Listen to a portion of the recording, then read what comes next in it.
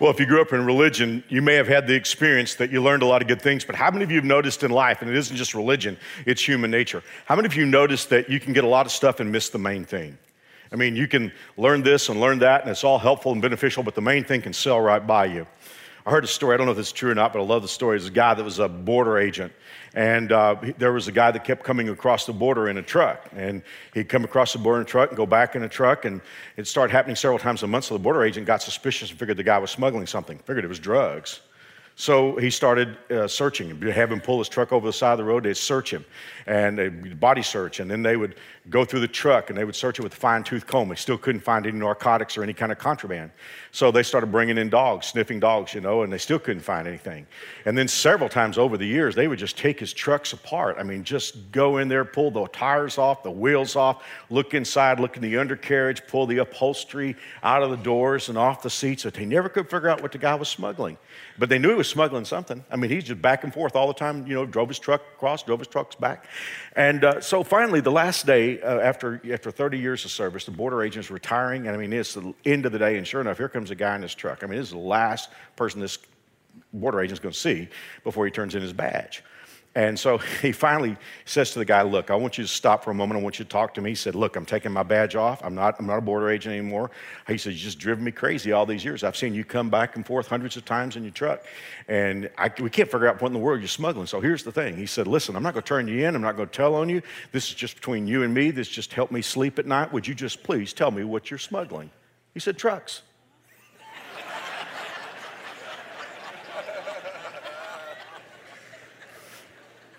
I almost get that feeling sometimes when I'm thinking about growing up in church, and I've learned a lot of beneficial things, but the more I begin to unpack this incredible 5-chapter book called 1 John, the more I see that the Christian life is love. And if you were here last week, and I hope that you were, but if you weren't, you can download this message because you'll really need it in order to sync up with this one to some degree. But what we learned last week is that the whole Jesus life is about loving God and loving others. In fact, here's what Jesus said in last week's talk. We saw this in the Gospel of Matthew. Jesus said all the commandments hang on the commandment to love God and to love others. So in other words, everything that God ever said to anyone about how to order his or her life, it all comes back to loving God and loving people. And so today, what we're going to do is we're going to ask ourselves the question as we explore 1 John. We're going to ask ourselves the question, how are we doing on that? How are we doing on loving God and loving people? And real quickly, a couple things before we jump into this. The first thing I want to get across is, in case you weren't here last week, the kind of love that the Bible is talking about is true love. And we saw that there are 4 Greek words that can be translated into English love, but only one of them is the kind of love that God is talking about. We discovered that God's love is not romantic love. It's got its place. Sex, they have their places. But that's not what God is talking about here. It's not the love that we have naturally, the love that makes you let somebody in front of you in traffic in your lane, and you hang back and let them in. The kind of love that makes you feel sorry for someone. The kind of love that makes you pat your dog. The kind of love you have when you say, I love chocolate ice cream. That's called storge or natural love, but that's not the kind of love God's talking about. He's not even talking about friendship. Friendship is that love that we reserve for a few people in our lives with whom we are soulmates, but even that's not the kind of love God's talking about. In fact, and this is really important, it's so important that you get this, the kind of love that God is talking about, you and I are not capable of on our own. As I shared with you last week, you can take those first 3 kinds of love, sexual romantic love, natural love, and friendship love. All of those are like reservoirs, and we have a certain capacity for each one of those, and we dip in and then we pour out. But ultimately, they are limited in scope. The kind of love that God is talking about is not like a reservoir, but like a river. In fact, in the book of Romans chapter 5, in the 5th verse, the Bible says that this particular kind of love is poured out on us, and it is from God. It's like a river that flows through us. It is basically God loving through us. So here is the deal. If you want to have this kind of love, it's the Jesus life. First and foremost, you must have a relationship with God, because only if God is living inside of you do you have the capacity to love like this. Here's the thing. I really said I had 2 things to lead up to the talk, but let me give you 3. Here's the second thing I want to give you. Is love's not a feeling. I remember when I was a young, a kid, there was a song out about a guy that had been in love and he wasn't in love anymore, and he said, the feeling's gone and I just can't get it back. Love's not a feeling, not this kind of love. The reason I know that is that we're commanded to love. See, I can't be commanded to feel a kind of way. If you say to me, Mark, I command you to be happy, I may want to be happy, but I can't be happy on command. That's a feeling. But this is a kind of love in which we choose or decide to love. And, you know, the thing about it is, if God commands us to love everyone, remember Jesus said, love your enemies? In effect, what will happen is you will love people that you don't like. I'm thankful that God didn't command me to like people, because some people I just can't like. I mean, I'd be lying if I said I like them. I don't like them. They're impossible to like, right? I mean, there are just people like, but thankfully, God didn't say like everybody, but he said love everybody. So see, here's the thing, as we see in our culture, it's possible to like people and not love them. It's also possible to love people and not like them. So that's the thing that we need to realize. It's not a feeling. Second thing. Third thing is I want you to kind of understand what this talk is going to be about. The title of the talk officially is True Love Part 2, but if there was a secondary title to my talk today, I would call it the Love Panel. And I'll tell you why I say that. You know, I'm sure like many of you, I have a physical every year. And I go in to see my doctor, and you know, he pokes and prods and asks questions. But after he gets through with all that, he says, hey, I want you to go down to the lab, and they're going to do a blood panel on you. Now, I always find that kind of interesting, because when I go down to the lab, they only check one thing. They check blood. They don't check brain matter. They don't check bone. They don't check muscle. They don't check tendons. I go down there, they check one thing. They check blood. Now, what I'm always amazed at is when I get the report back, even though I can't make sense of any of those letters that are there, I can't cease to be amazed, no matter how many times I've had a blood panel, how many things they can tell about what's going on inside me from blood, just that one substance. And if I think about love as far as how it is in our lives from an existential basis, love is kind of like blood. If God checks our love, it gives all kinds of reports for every aspect of our lives. So today, here's what we're going to do. We're going to open up the book of 1 John, because more than any other book in the Bible, what we're going to see is we're going to see the love test interpreted. It's like getting your blood panel and being able to know what your cholesterol is, and you're going to be able to know, how your liver function's doing. You're going to know so much about who you are spiritually by this love test. And all we're going to do is walk through the book of 1 John. Now, here's the thing. The reason why this is so critical, and somebody could be here and you say, well, Mark, I'm from religion. I think it has a lot more to do. There's a lot more here than love. But you got to remember what Jesus said. In John 13, he would say on the night of his arrest to his disciples, by this shall all men know that you are my disciples if you have love. So in other words, you know, you can study the Bible. It's a wonderful thing. You can have a Christian bumper sticker on your car. I guess that's a good thing. You listen to Christian radio. You can do all kinds of things that Christians do. But if there's no love in your heart, well, we're going to see the thing. Now, we're going to set this up into two parts. The first part of the talk today is going to be about a person who lives what I'm going to call the selfie life. And there's nothing wrong with taking selfies. I take selfies too.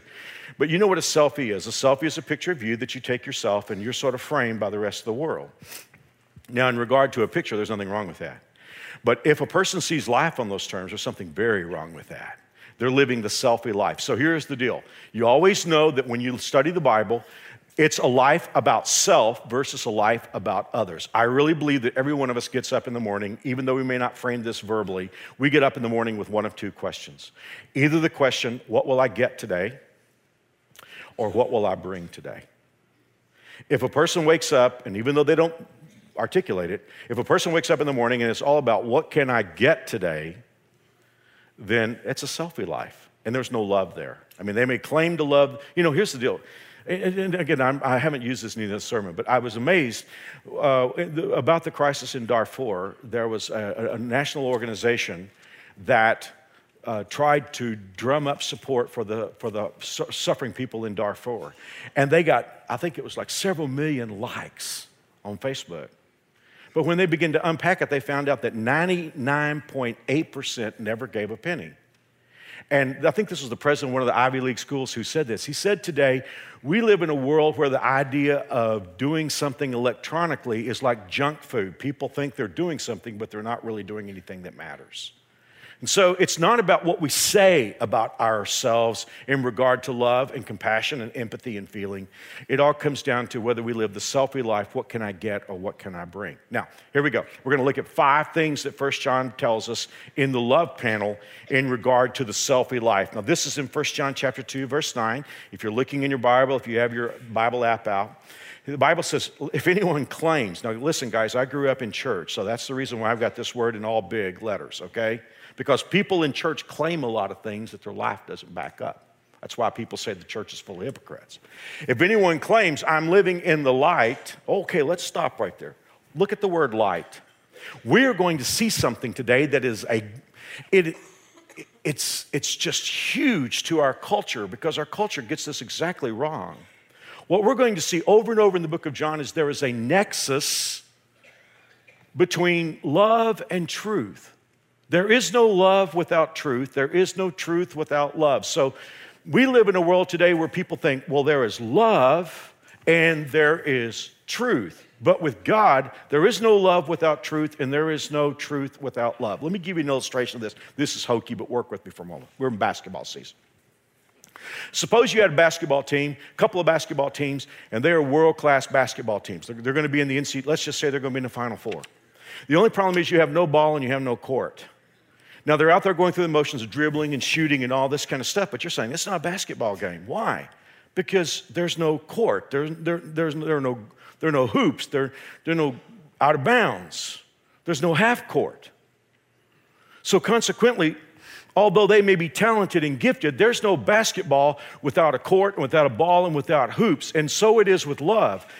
A person can have love, but if there's no truth, if there's no platform of truth for that love to be expressed, it's just people going through the motions. Now, look at this. If a person claims I'm living in the truth, but hates a Christian brother or sister, that person is still living in darkness.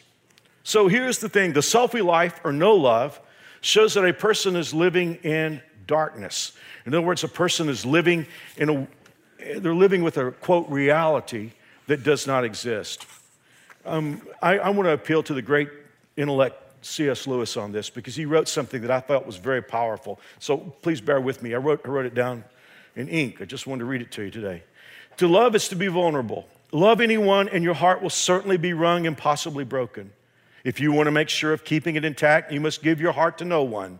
Wrap it carefully around with hobbies and little luxuries. Avoid all entanglements. Lock it safe in the coffin of your selfishness. But in that casket, safe, dark, motionless, airless, it will change. It will not be broken. It will become unbreakable, impenetrable, irredeemable. The only place outside of heaven where you can be perfectly safe from the dangers of love is hell. So the Bible says this, a person can say, hey, I'm in truth. I am a God follower. I'm a Jesus person. I'm a member of New Spring. But if that person does not love his brother or sister, that person is walking in darkness or living in darkness. I gave away the next thing I wanted to share with you. Look at verse 11 because it says not only is this person still living in darkness, this person is walking in darkness. Let me ask you a question. Have you ever tried to walk around your house when all the lights are out? You discover all kinds of things on the floor, don't you? Stuff you never knew was there. I mean, how many of you right now, you're reaching for your toes because they still hurt from hitting a corner that you didn't even know was in your house? See, here's the thing. It's one thing to be sitting in darkness and not just feeling frozen because you have no light. It's something else to say, well, yeah, I'm going to go ahead and try to function. And that describes our world today. We have a whole group of people who are like living in darkness, but trying to go on and function in the darkness. Now let's look at the second thing that we learn here. This is in 1 John chapter 2, verse 11. Number 2, no love shows a person doesn't know how to get where they're going. Hey, if I'm in a dark place and I can't walk around, I don't know the pathway to get from here to there. And think about this for a moment. We live in a world today of smart, well-educated people that don't have a clue about life. I not only speak here, but I speak for conferences and corporations, and because of that travel, and I'm on airplanes, and I'm going to tell you something. I have sat beside some of the smartest people in the world on airplanes, people that have started companies, products that you've used. some of the smartest people in the world, people that had it. And yet, when you ask them about life, they have no idea where they're going. They know where their company's going, but they don't know where they're going. And the Bible says it's a problem. There's just an absence of love. This is a person who's still asking, what can I get out of life? It's the selfie life. And the Bible says this person doesn't know where they're going. Number 3, still doing the love panel. This is for people that live the selfie life. Number 3, the selfie life is stingy. This is in chapter 3, 17th verse. If someone has enough money to live well and sees a brother or sister in need, but shows no compassion. Now, real quickly, it doesn't mean that you have everything you want, but it's just saying if you have what you need, and you see a brother or sister in need, but you show no compassion, how can God's love be in that person? You know, you want to just have an entertaining afternoon sometime? Just surf the web for people, just crazy, stupid stuff, miserly stuff that rich people do. I mean, there's stories of people who live in gated communities and still apply for their kids to have free lunch. Just some crazy stuff. Did you know, and I've told you this before, but I was just researching it again this week. Did you know that the more money people make, the less generous they are? I was looking at a bar graph, and the left side of the bar graph was people who made under $10,000, under $15,000, under $25,000, I think. And the first bar was very tall. It was people who make under $10,000 a year as far as the percentage of money they give away to those in need. And then the bar got a little shorter, but it was still tall. It's people that made under $15,000, and then people who made under $25,000. All of a sudden, the bar flipped, and it went from green bars to red bars, and the bars were below the line. These are people that made over $50,000 a year, over $75,000, over $100,000 a year. The more money people make, the more they keep, the more they hoard. Now, there's got to be a psychological, social component to that. That's not an accident. Why do people who make the least amount of money, why are they generous? Because they know what it's like to go through hard times. And they're empathetic when they see others who are going through hard times. Why is it when we overfed, underworked Americans, why is it the more we make, the stingier we are? It's because we quit having people in our lives who have needs, or at least we quit paying attention to them. We're like the priest and the Levite of Jesus' story of the Good Samaritan, just walked over to the other side of the road and pretended they're not there. But here's the deal. That can be a topic for conversation until we get to the point where we are today. Because the point where we are today is the Bible is checking our love panel, and the Bible is saying, look, if you can have what you need in life and walk right past someone who needs something and you don't show compassion, well, there's a question here. How can God's love be in that person? Ouch. Well, let's go on. It's getting quiet. This is the one I struggle with the most, though. I don't want to believe this because the Bible says the selfie life shows, look at this. There's a dormant killer inside. Wait a minute. I mean, I know, it's one thing not to have love and to be all about self, but a killer. But look at what the Bible says. This is 1 John 3:15. Anyone who hates another brother or sister is really a murderer at heart, and you know that murderers don't have eternal life in them. Well, before we go, he's like, I don't hate anybody. Well, we might want to hear what hate means in the Bible. It means to detest someone. It means to consider someone completely worthless. It's not a rage kind of hate. It's just a vacuous kind of hate. And the Bible says this, anyone who hates another brother has a murderer living inside. Well, we struggle with that. It's like, well, you know what? There's a person I just detest, but I'm not going to kill him. A couple things real quick. When Jesus was on the earth, he made a comment one day. He said, you've heard it said growing up that you should not commit adultery. But he said, I tell you that anyone who lusts after someone who's not his or her spouse, that person's committed adultery already in that person's heart. What Jesus is saying is, look, lust and adultery are on the same paint chip. One's just a lighter shade of the same color. And then he went on to say, if you're angry with your brother without a cause, he said, you've heard it said that you should not murder someone, but a person who is angry with a brother without a cause has committed murder already in his heart. So what Jesus is saying is, hate and murder are on the same paint chip. They're the same color.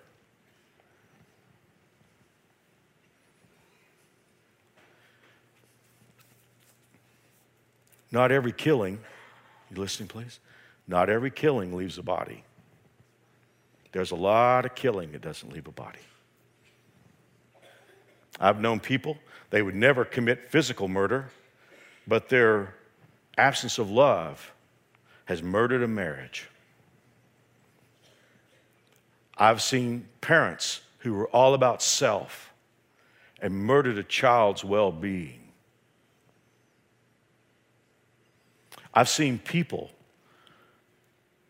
who never killed anyone, but they were so into self when it came to dating, they murdered the hopes and dreams of people who thought they were serious. Not every killing leaves a body. The Bible says if we don't love, there's a murder inside. Okay, number 5, this is the last one. Living the selfie life shows a person, no matter how religious, doesn't know God. We've been leading up to this all along. This is in 1 John chapter 4, verse 8. Anyone who does not love does not know God, for God is love. This sort of works like the transitive principle in mathematics, remember? If you don't love, then you don't know God, because God is love. So in other words, a person who loves, we're going to see in just a few moments, the kind of love that God has, they know God because God is love. But if a person doesn't love, they cannot know God because God is love. Now, Jesus talked about this. He talked about the judgment. And there would be a lot of people queued up at the judgment thinking they were going to heaven. And Jesus is going to tell them that you don't go to heaven, you're going to hell.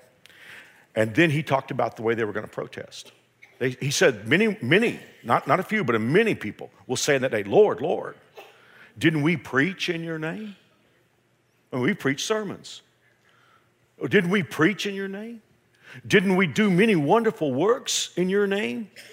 And didn't we do all kinds of good stuff in your name? And Jesus said, in that day, I will say, I never knew you. Depart from me. Go away from me. Now, what did he say right after that?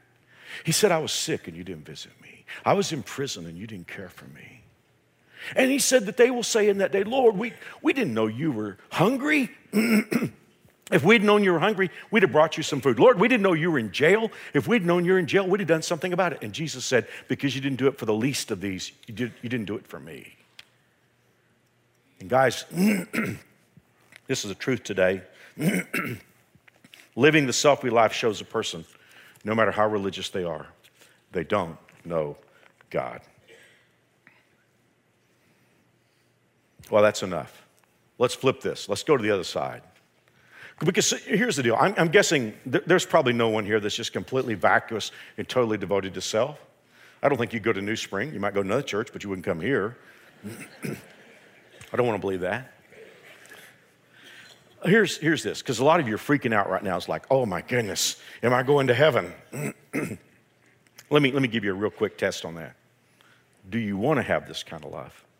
Is there something within you that craves to have this kind of life? You say, Mark, I'm not perfect and I struggle, but is there something within you that says, this is the kind of life I want to live? I want to be the person that gets up in the morning and says, what can I bring, not what can I get? Well, if that desire is in your heart, there's a really strong probability that you are already a God follower. So today, considering that we want to grow in our love, let's look at the other side of this panel. And what does it show when we have God's love in us? Well, number one, this is going to be easy because we saw the opposite of it in the first part of the message. Number one, love shows that we are living in the light or living in the truth. Now, look at this. This is in 1 John survey says, chapter 2, verse 10. If someone says, I love God, we're in chapter 2, verse 10. Okay. I'm going to read it to you, okay? Here we go. 1 John 2:10. Anyone who loves another brother or sister is living in the light. Now, here's the deal. This is the kind of statement in 1 John that kind of gives me a challenge because, what exactly does that mean in real terms? Here's what the Bible is saying. If I love people and love God, I am living in reality, in real reality, not postmodern reality that says you have your reality, I have my reality.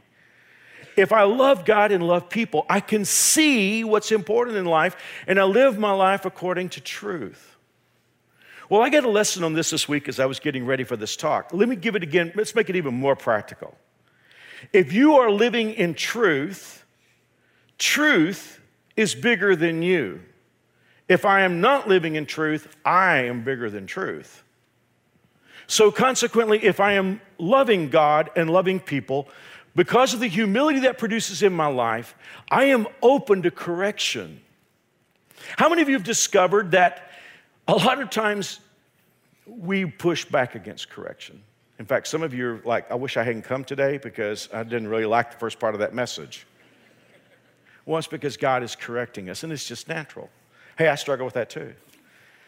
It was really, really cold a couple weeks ago. I mean, brutally cold here. And so it was late, and Mary Alice wanted to go to Dillon's, and I said, well, let me just take you there, and I'll drop you off right at the door, and I'll pick you up at the door, because I don't want you to have to walk in a cold parking lot. So she said, okay. And so I dropped her off at our Dillon's. And like I said, there was nobody in the parking lot hardly. And I said, now, Mary Alice, look over there. There's a little lane right there outside the door, a little fire lane there. I'm just going to pull over there, and I'm going to wait for you in the fire lane. Just come out there. So I was waiting for a few minutes, listening to music. Next thing I know, there's a guy knocking on my door. He said, you're in a fire lane. You need to move your car. And I'm thinking to myself, well, I've never seen a fire truck here. I've shopped here for years. And the whole parking lot is empty out there, and it's cold. And he said, you're going to have to move your car. Well, I moved my car. Now, here's the thing. I was in Dillon's last week, same Dillon's, and I saw that man. And for a flash of a moment, there was resentment in me. That man told me to move my car. Now, the Holy Spirit of God talked to me. Now, in case Joy Behar's here this morning.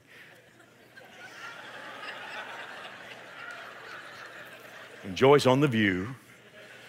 I'm not sure how much they can see from there, but in any event, she said people who hear from God are insane, you know. So I don't want to freak her out. People are fragile today.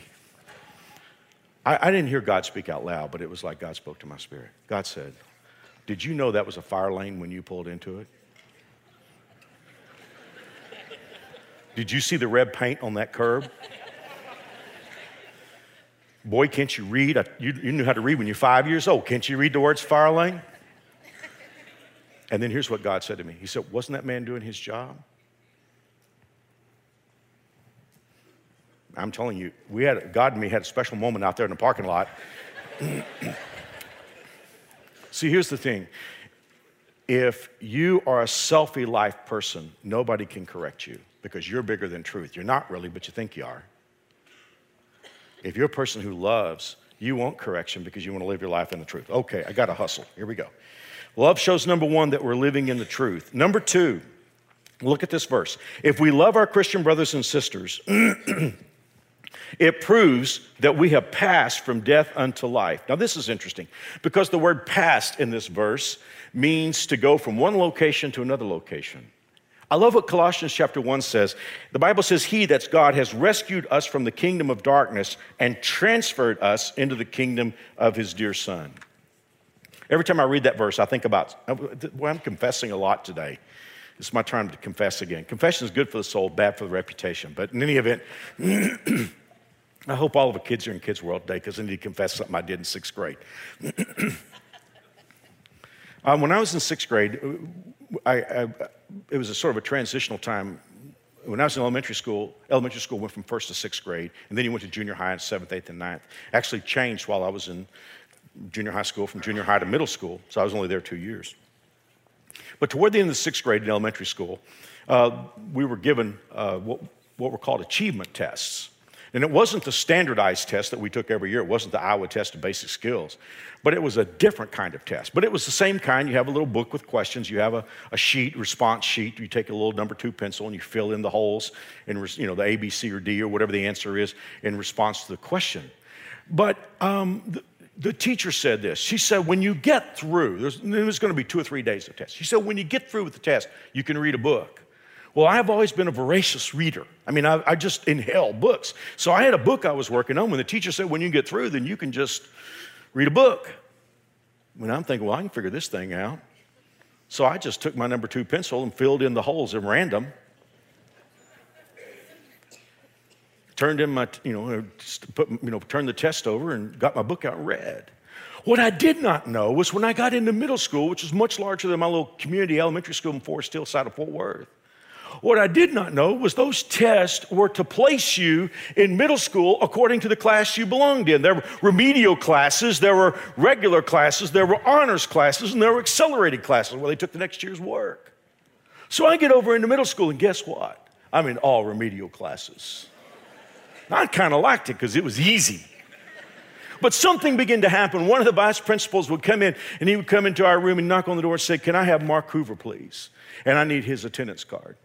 So my teacher would give the vice principal attendance card. He would take me, he said, "Hey, I'm taking you out of this class," and he would transfer me into a regular class. And then after a week or so of that, they would come get me, and they would get my attendance card and transfer me into an honors class. And a couple of times, I was even transferred into an accelerated class. I was in 7th grade, and I've been in every one of the classes. Now, here's what the Bible says, that before you become a Jesus follower, you are in the kingdom of darkness. But the moment when you invited Jesus into your life, God's Holy Spirit comes and gets you in your attendance card, and he transfers you out of the kingdom of darkness into the kingdom of his dear son, Jesus Christ. Now, love, if I'm not living the selfie life, what it shows is it shows I've been transferred. It shows that I'm not, and here's what I love about this. That word past we looked at a moment ago. It means that we're in this kingdom never to go back. The Jesus life, listen to me please, is not a dabbling kind of life. It's not something, the real Jesus life is not a little something that you come and spend a few minutes at New Spring on Sunday or Saturday night. That's not the Jesus life. The Jesus life is when you have determined, I was on the wrong road, but I don't want to be on that road anymore. And I want to love God and I want to love people. And God moves into my life and begins to love through me. And what that shows is I have gone from one location, I've been transferred from one class to another class. And here's the best part, I'm not going back anymore. It's like we sang in All My Hope Are in Jesus.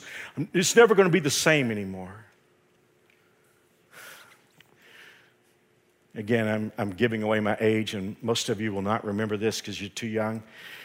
But in the late 60s, from 1967 to 1970, one of the world's greatest tragedies happened in a part of Nigeria. There was a part of Nigeria on the western side that broke off. It was known as Biafra.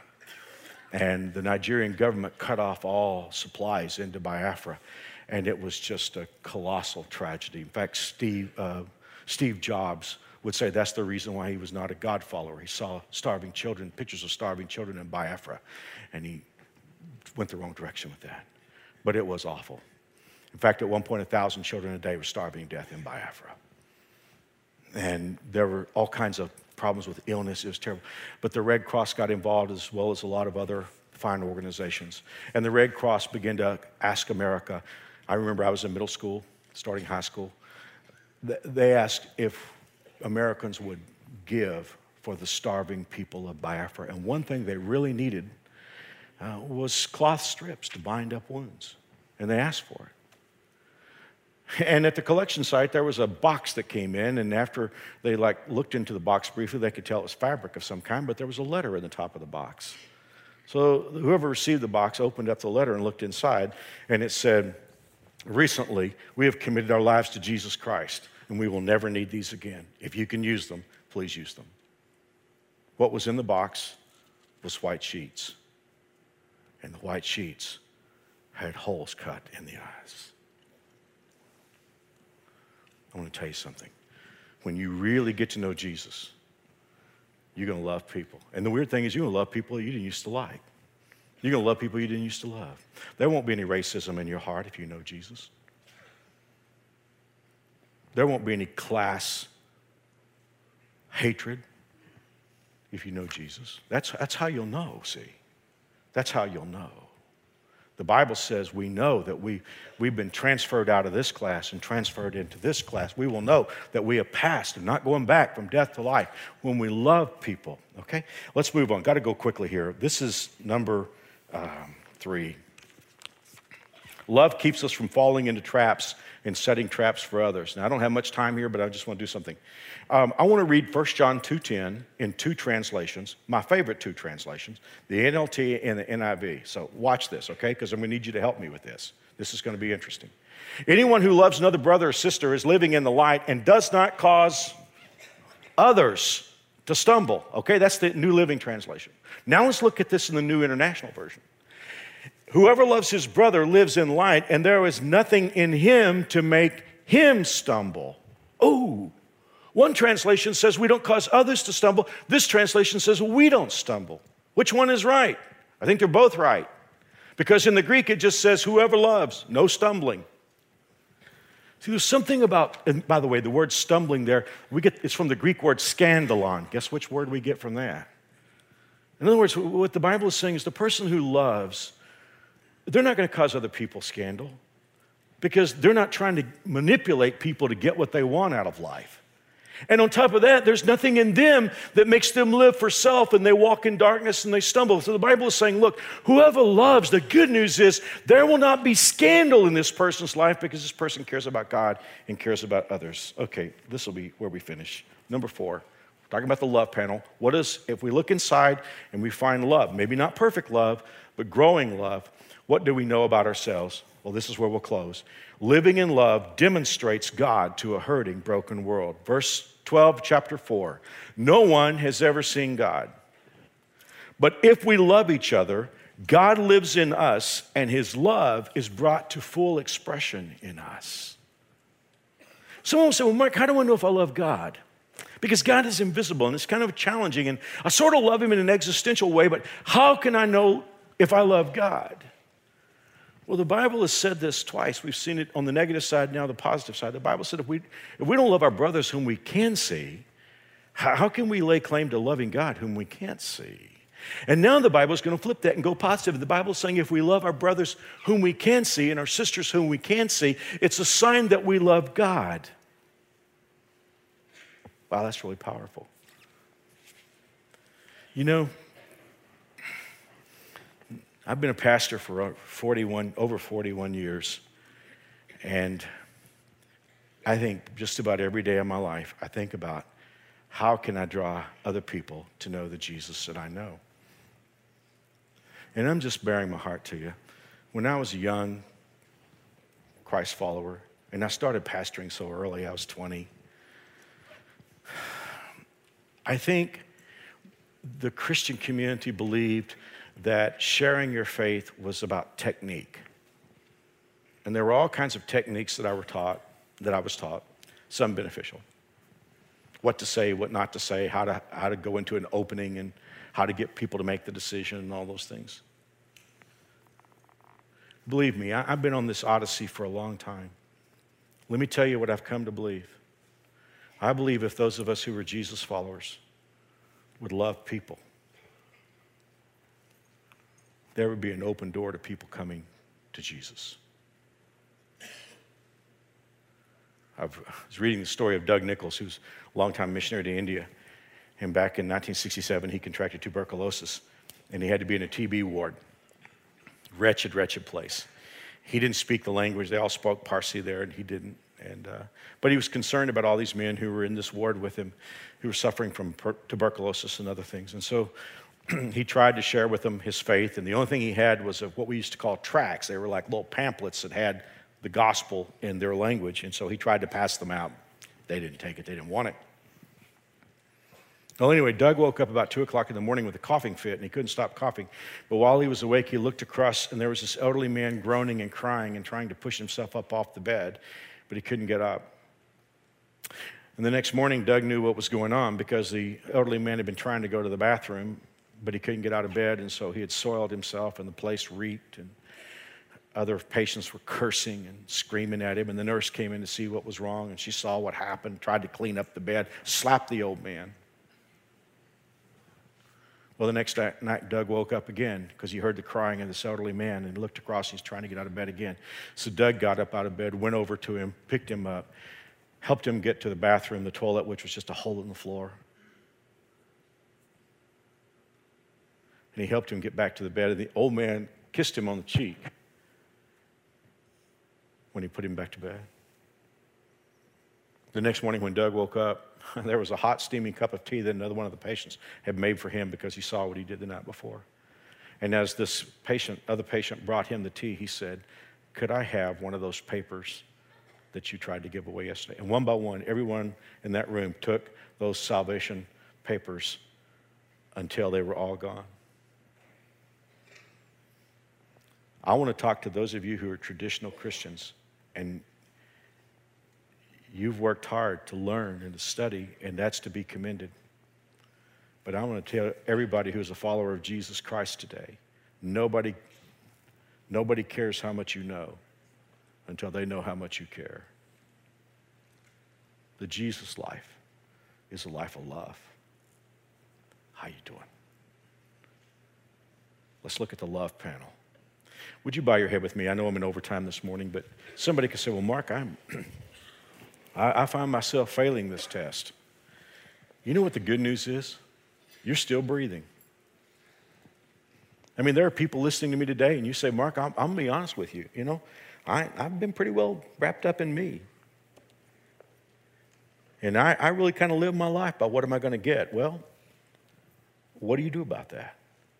Well, remember that love is God loving through you. And if you're willing today to trust in Jesus, to ask him to come into your life can turn around today. That's why the Bible calls this the new birth. It's starting life over again. I love that. Even if a person's been selfish here today, you can say, Mark, I'm ready to turn. I'm ready to change my mind. At the moment you invite Jesus to come into your life, there's a power that comes in that's inexplicable. And your life is turned around. Now, you won't be perfect. None of us is. But you'll be on the road. Well, someone can say, well, Mark, how do I begin to live this Jesus life? Well, I'm going to give you a prayer to pray because the Bible says whoever asks, then God will come in. So I'm going to give you a prayer that asks. These are not magic words, but these are words that you can pray with me. You ready? Here we go. Dear God, I know I'm a sinner, and I've gone the road of self, but I'm ready to change. Would you please forgive me and make me your child? I want to know your love, and I want you to love others through me. In Jesus' name, amen. Hey, if you prayed that prayer, I have a gift bag for you. There's a Bible just like I speak from. There's a book I wrote, a DVD, and some other cool stuff. All you got to do is go to any info center and say, I pray with Mark. Thanks for being here. Part 3 next weekend.